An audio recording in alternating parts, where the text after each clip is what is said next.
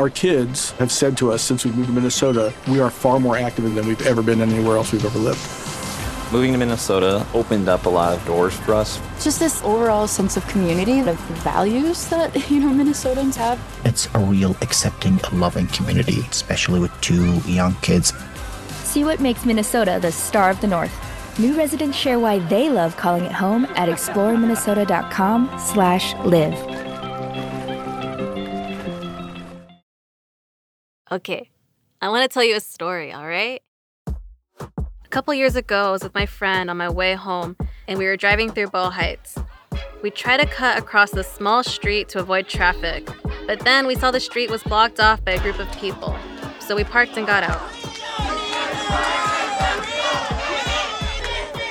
I walked up and I saw this crowd forming a semicircle in front of this art gallery. This building looked totally out of place on the street. It's boxy and bright white, and it's got these little mini cacti growing out front. And that part of the neighborhood is super industrial. The street is cracked with potholes. But this art gallery looks like something you'd see in Santa Monica, which is the richer part of LA that's right by the beach. Anyways, that night, a group of working class folks are outside this fancy gallery.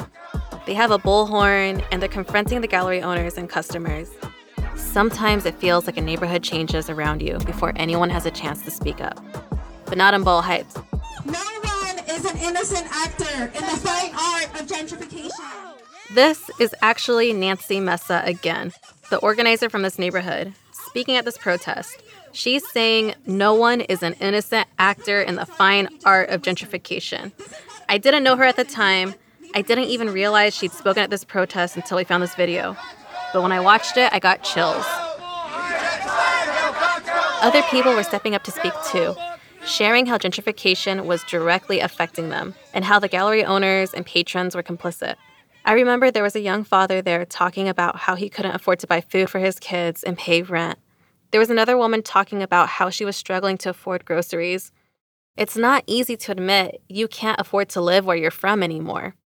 I thought it was really moving, but it didn't seem like the patrons or the gallery owner did. A few people whispered to each other as they passed by, calling the protest performance art. Nancy Mesa called them out. This is not performance. This is our neighborhood. This is our reality. This is our survival. You said, oh my God, but I worked so hard for my gallery. We worked so hard for our communities. And right now, your white privilege is showing. We are smart motherfucking people in here. And we are angry. And we have all the skills and knowledge to fucking bring down this gallery. Okay? We're not going anywhere. And if y'all want to listen to the community, respect this. This isn't a spectacle. This is our reality.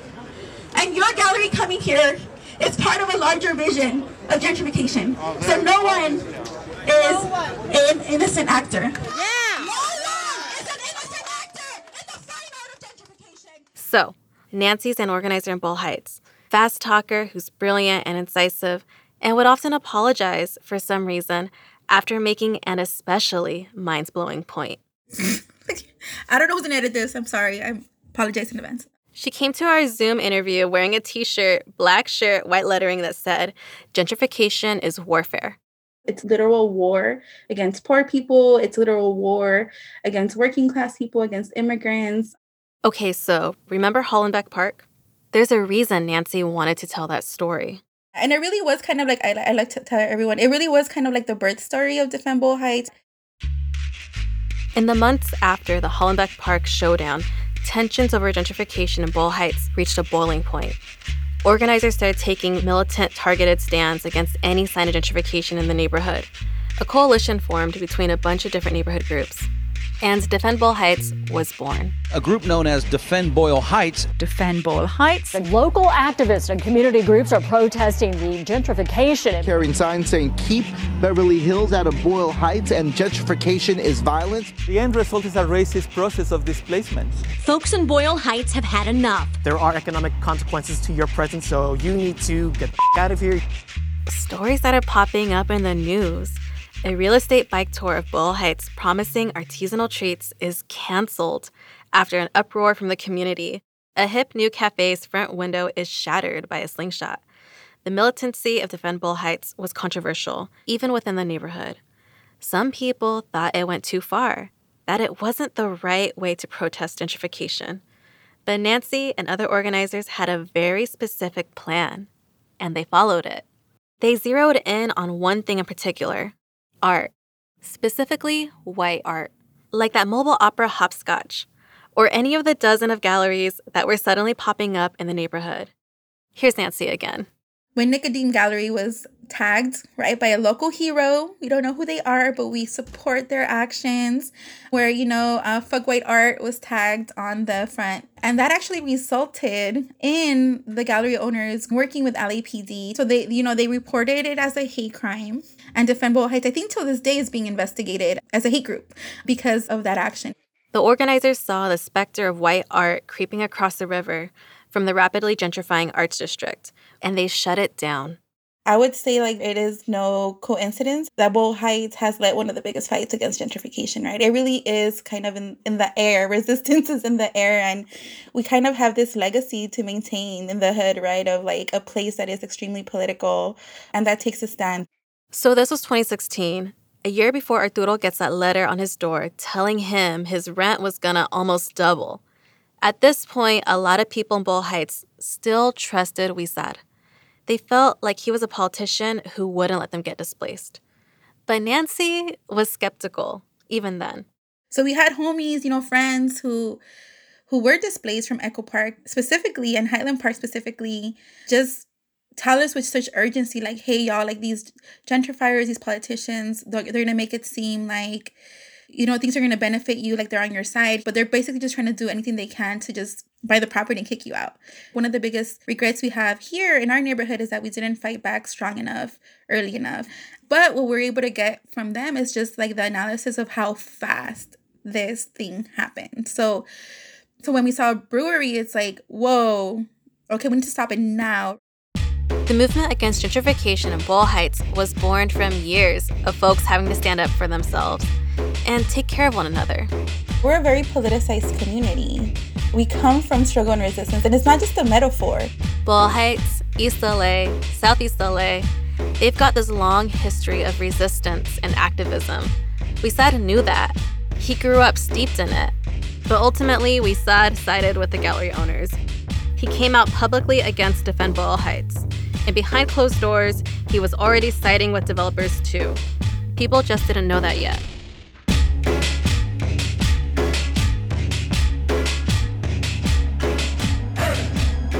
From Neon Hum Media and LA Taco, this is Smokescreen, The Sellout, a podcast about a politician dogged by allegations of corruption, harassment, and pathological pettiness. It's about the residents who fought gentrification even as their neighborhoods were auctioned off to the highest bidder. I'm Mari Castañeda. This time, we're gonna dig into two origin stories, Jose Huizar and the neighborhood that raised him. Episode 2, Gentrification is Warfare. The Hargan women seemed to have it all. We were blessed. My mom was amazing. But detectives would soon discover... Inside the house, there were the bodies of 2 women. A story of betrayal you would struggle to believe if it wasn't true. I am just praying to God, this is a sick joke. From 48 Hours, this is Blood is Thicker, the Hargan Family Killings. Listen to Blood is Thicker, the Hargan Family Killings, wherever you get your podcasts. Hey, it's Kaylee Cuoco for Priceline. Ready to go to your happy place for a happy price? Well, why didn't you say so? Just download the Priceline app right now and save up to 60% on hotels. So whether it's Cousin Kevin's Kazoo Concert in Kansas City, go Kevin, or Becky's Bachelorette Bash in Bermuda, you never have to miss a trip ever again. So download the Priceline app today. Your savings are waiting. Go to your happy place for a happy price. Go to your happy price, Priceline. Let's start at the beginning. I'm just our local neighborhood historian. So this is Shmuel Gonzalez. Shmuel's the founder of the Boyle Heights History Studios and Tours. He's an encyclopedia of knowledge about Boyle Heights, and he's so passionate about it. Sometimes he shimmies his shoulders when he's talking about some specific piece of the neighborhood's history. My family has been members of this community for 6 generations. And moving into this neighborhood in 1896. And so my family's always been storytellers of the area. So, Boyle Heights is one of LA's oldest neighborhoods outside downtown. And it actually started out as this kind of ritzy white neighborhood in the early 1900s. But then, over the years, it changes. First, it's a working-class Jewish community.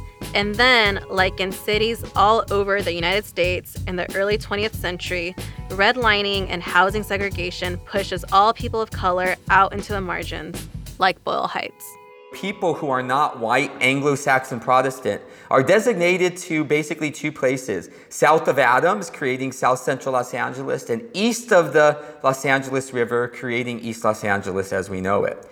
In this community, we had at one time over 132 languages spoken within this community because everyone who did not fit into the average white Anglo-Saxon Protestant kind of norm was just kind of designated that you could only rent, buy, and reside in these areas. The Boyle Heights story is one of an immigrant story generationally to this day. A lot of Mexican workers who had industrial jobs in Vernon end up moving into the residential neighborhood right on the other side of the tracks, Boyle Heights. And so they have, from the very beginning, the Mexican families that are working class and live in the southern parts of Boyle Heights have always been directly affected by some of the pollution that's been going on. So Boyle Heights diversifies.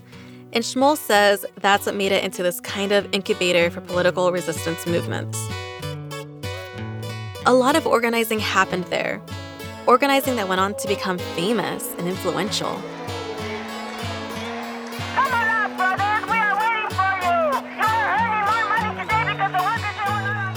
The July strike is the spark that has set off a movement among farm workers to organize and to bargain. Cesar Chavez and Dolores Huerta, who also were presidents of this organization, right here, just a couple doors down from me. So it's very interesting that, believe it or not, the very foundations of things like United Farm Workers, which is considered still the gold standard of radical kind of organizing for working class people in the field, was started out of this community service organization, which is like the Mexican NAACP, and of course funded by the Jewish community. So the history of Boyle Heights is resistance. But Shmuel says it's also displacement, like a lot of working class Black and brown neighborhoods in Los Angeles. So all of our families have the stories of generationally being displaced. My own family, Hempstead, from way back in the day and everything, it was demolished to make way for the 5 freeway. If you live in Boyle Heights, you literally can't live more than 1.5 miles from a freeway. East Los Angeles is carved up by them, sectioned off like pieces of a puzzle. There are 4 different freeways forming a kind of square around Boyle Heights. When they were built back in the 50s and 60s, they were built straight through people's homes, like Shmuel's family. Then the next family house was lost to the 60 freeway. So what happens is that my story growing up, and you would only imagine living here in the East Side, when I first had to go to like downtown, another place, when we would go pass through here, right before we would get to the 6th Street Bridge, what happens is that right after we get over coming back, my mom would point to the area where our neighborhood used to be, and she would point to it. And say, that's where Grandma's house used to be. That's where our house used to be. And just we're jettisoned into a freeway. So, fast forward to the early 70s. More than 20,000 Chicano anti-war activists marched to East LA in a mass protest, the Chicano moratorium. Watergate is happening. The Lakers won a big championship. And little 4-year-old Jose Huizar moves from Zacatecas to Boyle Heights. His father is a bracero, he works in the fields, and his mother is a meat packing plant worker. Here's a speech Huizar gave at Princeton, one of his alma maters. I moved from Mexico, or I should say my parents brought me from Mexico, in the early 1970s, and we settled in Boyle Heights. My father actually came to America as a migrant farm worker under the Bracero program, a federal program started in World War II to import temporary contract labor from Mexico. My father decided he wanted to stay, so when he had the opportunity, he did. He wanted the American dream. The work I do, I try not to forget what it meant to struggle. And here he's talking about growing up in Boyle Heights in the 70s and 80s. It's from an interview with Wisad posted online. I try not to forget what it meant not having much money for basic life necessities, for education. I try not to forget how easily it was to join gangs when I was growing up, how easy it was to get into a life of crime, how easy it would have been to get involved in things that would have had a negative, long-lasting effect on our lives. There's this thing you can't help thinking about when you learn about young Wisad, before he became a public figure. When did Wisad become the kind of person who could do what he did? Was it all an act? Was he ever genuine? And if he was, when did he stop? So, Wisad ends up going to a Catholic school in the neighborhood, Bishop Mora Salesian High School. Salesian is known for being a good school. On its website, they say their mission is love with abundance, teach with passion, and inspire with imagination. And Wisad does well at Salesian. He seems well-liked. Other kids mention him in the memory section of their senior yearbook dedication. There's a very 80s picture of him. A red bow tie, tuxedo, full head of hair. In a section where they all write something about their time at the school, Wisad says, I, Jose Wisad, leave Salesian realizing that I've spent the last 4 years here thanking the teachers who pushed me when I needed it. Thanks, Mom, for being there. He's on the school newspaper and student government, which seems like a bit of a conflict of interest. But you know, high school. And to thank you for allowing me to mentor you as a Salesian. This is from a speech one of the Salesian priests gave about Wisad, a couple years after he was first elected to city council. Warning, he's as stern as you might expect. And for all the times that, yes, I brought you your favorite meal from Jack in the Box. Well, this isn't Jack in the Box tonight. This is something better. Enjoy yourself.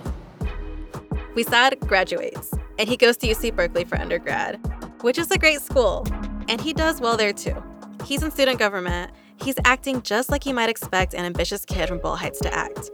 Driven, progressive, outspoken. One article from the Daily Californian, Berkeley's student newspaper, has Wisad saying, quote, "The government knows that students are the springboard for any social movement." There are stories about Wisad opposing development at People's Park, which is the focal point of Berkeley's student movement in the 60s. He's opposing tuition increases. He's calling out Berkeley faculty for being too white and too male. He seems to be fighting for progressive causes, and it seems like he really believes in them. The newspaper's endorsement of Wisad calls him a, quote, strong, relentless advocate. We think Jose Wisad will remain true to his convictions. Wisad ends up going to Princeton for grad school, which for an immigrant kid from Boyle Heights just felt like a huge deal. It's very inspiring, especially coming from the neighborhood. This is Raquel Zamora, who's lived in Boyle Heights since she was a kid. She's an educator whose family owns this iconic taqueria called Zamora Brothers. It's so hard to overcome so many barriers and make it to college. And so his story of his educational journey was very inspiring. I just was like, wow, someone from the neighborhood was able to attend all these amazing schools. After Princeton, Wisad just keeps rising. He goes to UCLA for law school, where he meets his wife, Rochelle Rios. Wisad marries Rochelle in 1999. 2 years later, Wisad is elected to the Los Angeles Unified School Board. Here's Raquel again. While he was on the school board, it was just like all these ribbon cuttings, like I said, for new schools and new developments. And I think that that's what set him up very well for a council seat because he had done such a good job in the school board. So spoiler, Wisad is about to run for city council.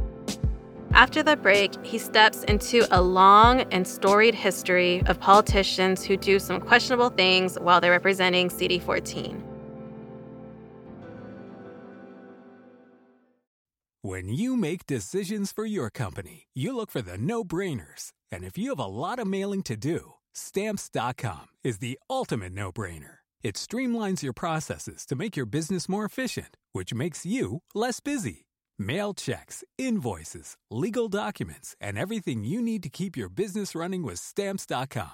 Seamlessly connect with every major marketplace and shopping cart. Schedule package pickups and see your cheapest and fastest shipping options from different carriers, with rates up to 89% off USPS and UPS rates. And with the Stamps.com mobile app, you can take care of mailing and shipping wherever you are. Make the same no-brainer decision as over 1 million other businesses with Stamps.com. Sign up with code PROGRAM for a 4-week trial, plus free postage and a free digital scale. No long-term commitments or contracts. That's Stamps.com. Code PROGRAM. In the 1970s, John Todd burst onto the evangelical scene with a shocking tale. He claimed to be a former witch, involved in a then unheard-of secret organization called the Illuminati, and urged Christians to prepare for a violent world takeover. First of all, the number one weapon in everybody's home should be a 12-gauge pump shotgun. Hear the amazing story of one of the originators of the modern-day conspiracy theory. From Magnificent Noise and Sony Music Entertainment, this is Cover Up, the conspiracy tapes. I used to live in Wizards District, and I have seen that district change so much, even just over the course of the last 10 years. This is Scott Frazier. Scott's kind of like an encyclopedia for LA politics, past and present. When you ask him a question, you can almost hear the Rolodex flipping in his head as he tracks down the exact right piece of information. He's the co-host of LA Podcast, this really popular show about Los Angeles politics. CD14 has had, yes, I would say that is right. It has had an above average share of council members leaving under clouds or suspicion of wrongdoing. Okay, first on our list, Richard Alatorre. Elected in 1985. He's this well-respected guy, a former state assemblyman. But some personal issues come up while he's in office. I'm just gonna read you an LA Times headline from September 1998. Judge says test shows Alatorre is using cocaine. It's a whole thing. Alatorre ends up going to rehab. So Alatorre's out, doesn't run for a final term. And that's when Nick Pacheco gets elected. Here's Pacheco. I don't want to say anything negative about Richard, Alatorre today, but at the time, because he was distracted with other issues in his life, the district fell apart. And so my first priority was to get the district back in order. Okay, there are a couple scandals that come up while Pacheco's in office. I'm just going to tell you about one. So Antonio Villaraigosa was this very charismatic politician who lived in CD14, Pacheco's district. Villaraigosa had run for mayor, lost, and it seemed like he might be eyeing Pacheco's seat. And then the strange thing happened. The boundaries of city council districts were redrawn, and all of a sudden, Villaraigosa said he found out that he didn't live in CD14. Most of his neighborhood was still in the district, but not the block he lived on. By the way, you have to live in a district to run to represent it. For the record, Pacheco said this was a coincidence. For some reason, he kept telling people that I did that. I didn't do that. District writers did that. And so he got a lot of sympathy for that. But if Pacheco was worried about Villaraigosa running to take a seat, he'd be right. That's exactly what happened. Villaraigosa moved into CD14 and ran. Scott Frazier again. Pacheco lost to Antonio Villaraigosa, who was just a political force in the early 2000s. And then, just 2 years into his term, Villaraigosa did what a lot of people suspected he would. And Villaraigosa didn't finish his term because he ended up getting swept into the mayor's office shortly thereafter. So CD14 is once again up for grabs. Pacheco's like, I want my seat back. But there's a young, new hotshot who's also running. We sad. Here's Pacheco. So he made himself available, school board president, very, viable candidate. So that's what ended up getting him into the race. Now, when we were walking that day, door to door, to get votes on the day of election, the primary election, I bumped into Jose in the projects in the Estrada Courts. And we were talking briefly, because we were both working. And we both for sure thought we were going to be a runoff. But no, man, he kicked my butt. Visad wins. And again, it feels huge. It feels like CD14 is finally gonna be represented by someone who really cares about its residents, someone they can trust. Like it's finally gonna emerge from decades of questionable local politicians. City Councilman Jose Huizar's supporters were dancing in their seats as the early election return numbers were rolling in. The councilman arrived at his election night party in a high school gymnasium, cheering what appears to be his victory tonight in the city council race. To be given the opportunity, growing up here in Boyle Heights, to now be able to serve in city council, that's what drives me, that's what motivates me. When he ran for office, he actually had a lot of community support, right? The narrative that was being spun around him was kind of as this, like, our new Latino savior, right? I was so happy to hear that we were getting our first Mexican city council member. And I thought that was huge. It's still 10 years before the birth of Defend Boyle Heights, when everything started blowing up. When the fight over the future of Boyle Heights became this real, concrete battle happening in the streets of the neighborhood. But by the time the fight came to the streets, some developers had actually been eyeing Boyle Heights for a decade or more. They were looking at one historic apartment complex in particular, home to thousands of residents in Boyle Heights, Wyvernwood. Boyle Heights will be made, or Boyle Heights will be broken on the fate of Wyvernwood, I believe. That's next time on The Sellout.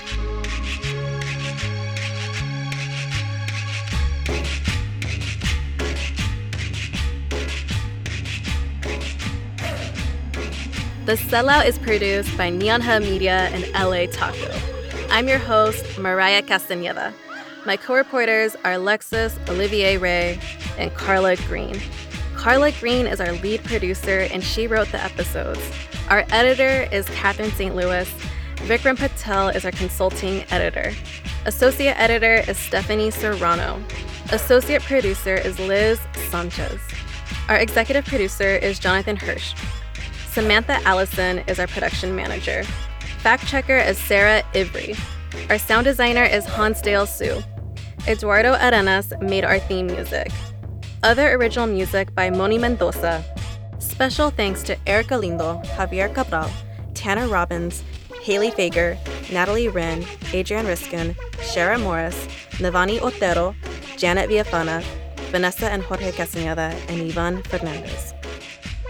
If you want to know more about what you've heard on the show so far, head over to lataco.com to see a beautiful map of some of the places we talk about made by Tommy Gallegos, as well as new reporting and interviews. Thanks for listening. See you next week.